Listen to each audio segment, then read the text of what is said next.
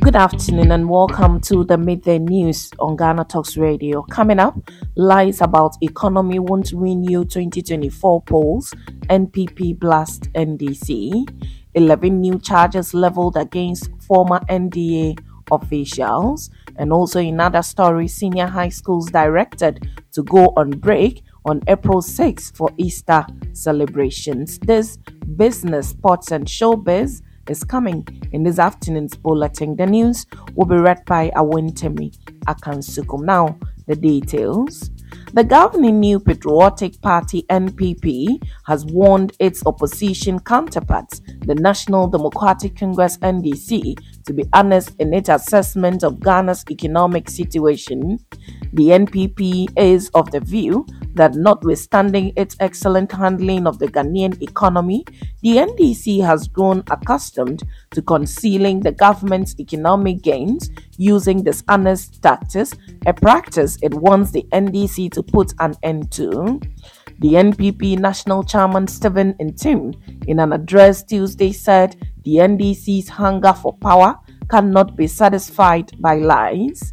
The NPP added that the NDC's ploy will not persuade the government to abandon its efforts to better its economic records. Stephen Ntim thus urged party members to assist in spreading the NPP's goodwill. Despite understanding the historic debt exchange program and seeking a bailout from the International Monetary Fund (IMF), the NPP has hailed the Akufo-Addo-Bawumia administration for diligently managing Ghana's economy. Stephen Ntim echoed claims that the current crippling economic crisis is due to the impact of COVID-19 and the effect of the Russia-Ukraine war, and not the incompetence of the economic management team as propagated by the opposition National Democratic Congress. Now, the state prosecutors handling the suspected procurement breaches and corruption-related offences involving 3 former officials of the Northern Development Authority (NDA) officials and 1 private man have withdrawn the initial charges leveled against the 4 accused persons. New charges have now been leveled against them. The 4 persons were cited for procurement breaches in the Special Prosecutor's investigative report. During the last sitting, the court set April 4 for trial to commence. However, in a new twist on Tuesday, the prosecution prayed the court to allow the team to withdraw the initial charges and substitute that with new charges. In all, 11 charges, including corruption, have been leveled against the 4 accused persons. The High Court Judge, Justice Ankoma Eric Ansa, owing to the withdrawal, struck out the old suit and discharged the accused persons. They were, however, not allowed to leave the courtroom since a fresh suit was presented before the court. The accused persons pleaded not guilty to all 11 charges. The counsel for the defense pleaded for bail, which the court granted. The defendants have been ordered to deposit their passports at the court's registry and provide 2 sureties each in the sum of 2 million cedis without justification. The sureties have been ordered to make an undertaking in the event that the accused persons do not appear in court as ordered. They shall pay a bail sum of 2 million cedis to the state. The accused are also not allowed to travel outside the jurisdiction of the court without express permission from the court.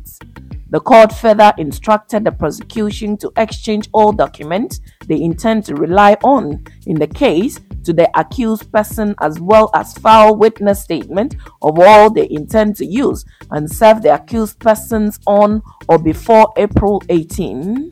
The counsel for the accused persons, Joseph Pemka, spoke to City News after the proceedings. Now, the Ghana Education Service (GES) has directed all senior high schools and technical schools to go on break on April 6 for the Easter celebrations. GES in a statement also informed management of second cycle institutions running the transitional calendar. The senior high school wants students are to continue with their vacation until their scheduled reopening in June 2023. The service directed regional directors to ensure that heads of second cycle schools in their respective regions comply accordingly to facilitate a smooth running of the academic year. Now, in business this afternoon, former Finance Minister Setekpe has reiterated his advice to the government not to engage in what appears to be another fiscal offset in the 2023 budget, similar to what occurred in the government's 2017 budget. He is therefore calling on the government to disclose its plan for dealing with a large 77 billion cedis pipeline of arrears and contracts in the 2021 budget performance report. He noted that a similar plan was used to deal with a single spine wage arrears in 2020. He argued that given the budget's overruns are at the core of most debt challenges, transparency and accountability in government finances are crucial for securing an IMF program. Moreover, they are also needed for sustainable economic growth and development. Mr. Tekpe also contended that the treatment of the banking and energy sector bailout costs as memoranda items rather than adding them to the country's deficit and public debt stock creates a false impression of fiscal consolidation. The former finance minister again pointed out that this practice by government resulted in the rapid rating downgrade of the country's sovereign bonds and eventual debt default, with the deficits revised upwards to 7% and 7.2% for 2018 and 2019 respectively, when the IMF and ratings agencies adjusted Ghana's fiscal deficits and public debt figures. He recalled that in 2017, the incoming Akufo-Addo administration accused the John Mahama administration of overlooking arrears of about 7 billion cedis. However, only about 2 billion cedis was carried forward to the 2017 fiscal year after an apparent offset of 5 billion cedis against total expenditure. At the time, Mr. Tekpe opposed the move in various articles and interviews.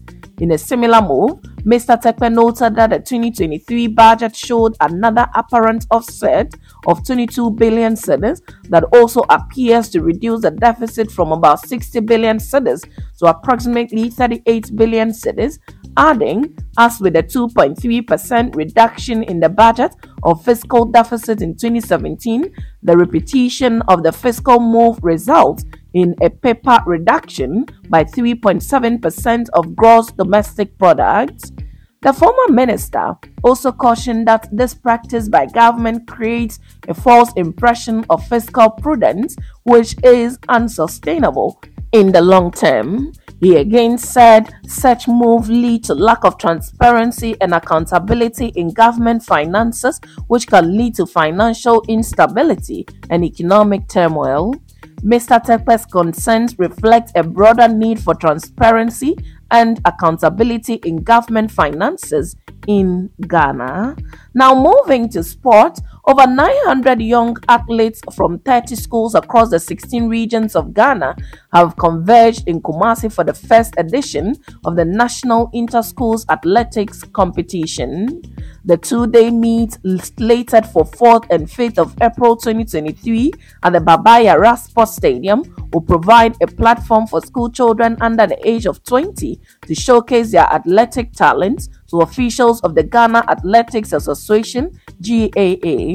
The GAA aims to use the competition to select talented athletes to represent Ghana at the 2023 African Under-18 and Under-20, scheduled to come off in Zambia from April 29 to 3rd May.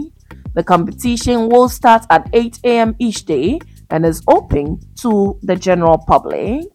In showbiz, Ghanaian actor and comedian Benson Nana Oduro Boateng, popularly known as Funny Face, has disclosed that he does not know where his two daughters are. According to the Choco Trotro driver actor, he has decided to shelve the idea of looking for them to improve the state of his mental health.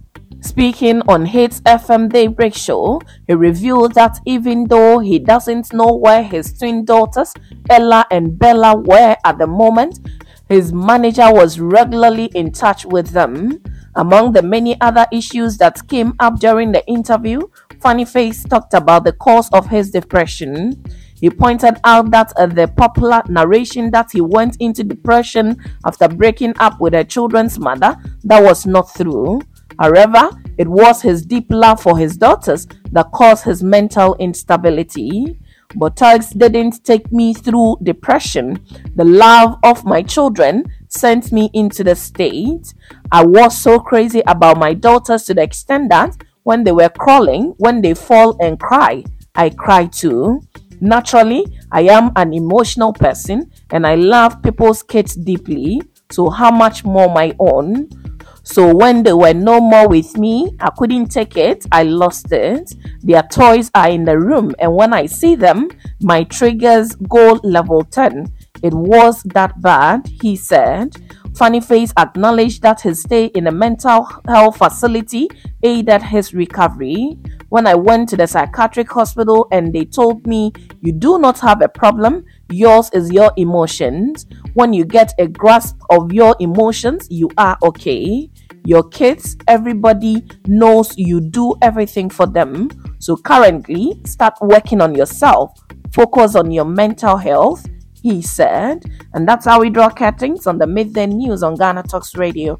Do log on to www.GhanaTalksRadio.com for more of these stories and follow us at Ghana Talks Radio on all social media platforms. You can as well download the GTR app from your App Store or Google Play to listen. The news was read by Awentemi Akansukum, and I say thanks so much for making time. Have a good afternoon.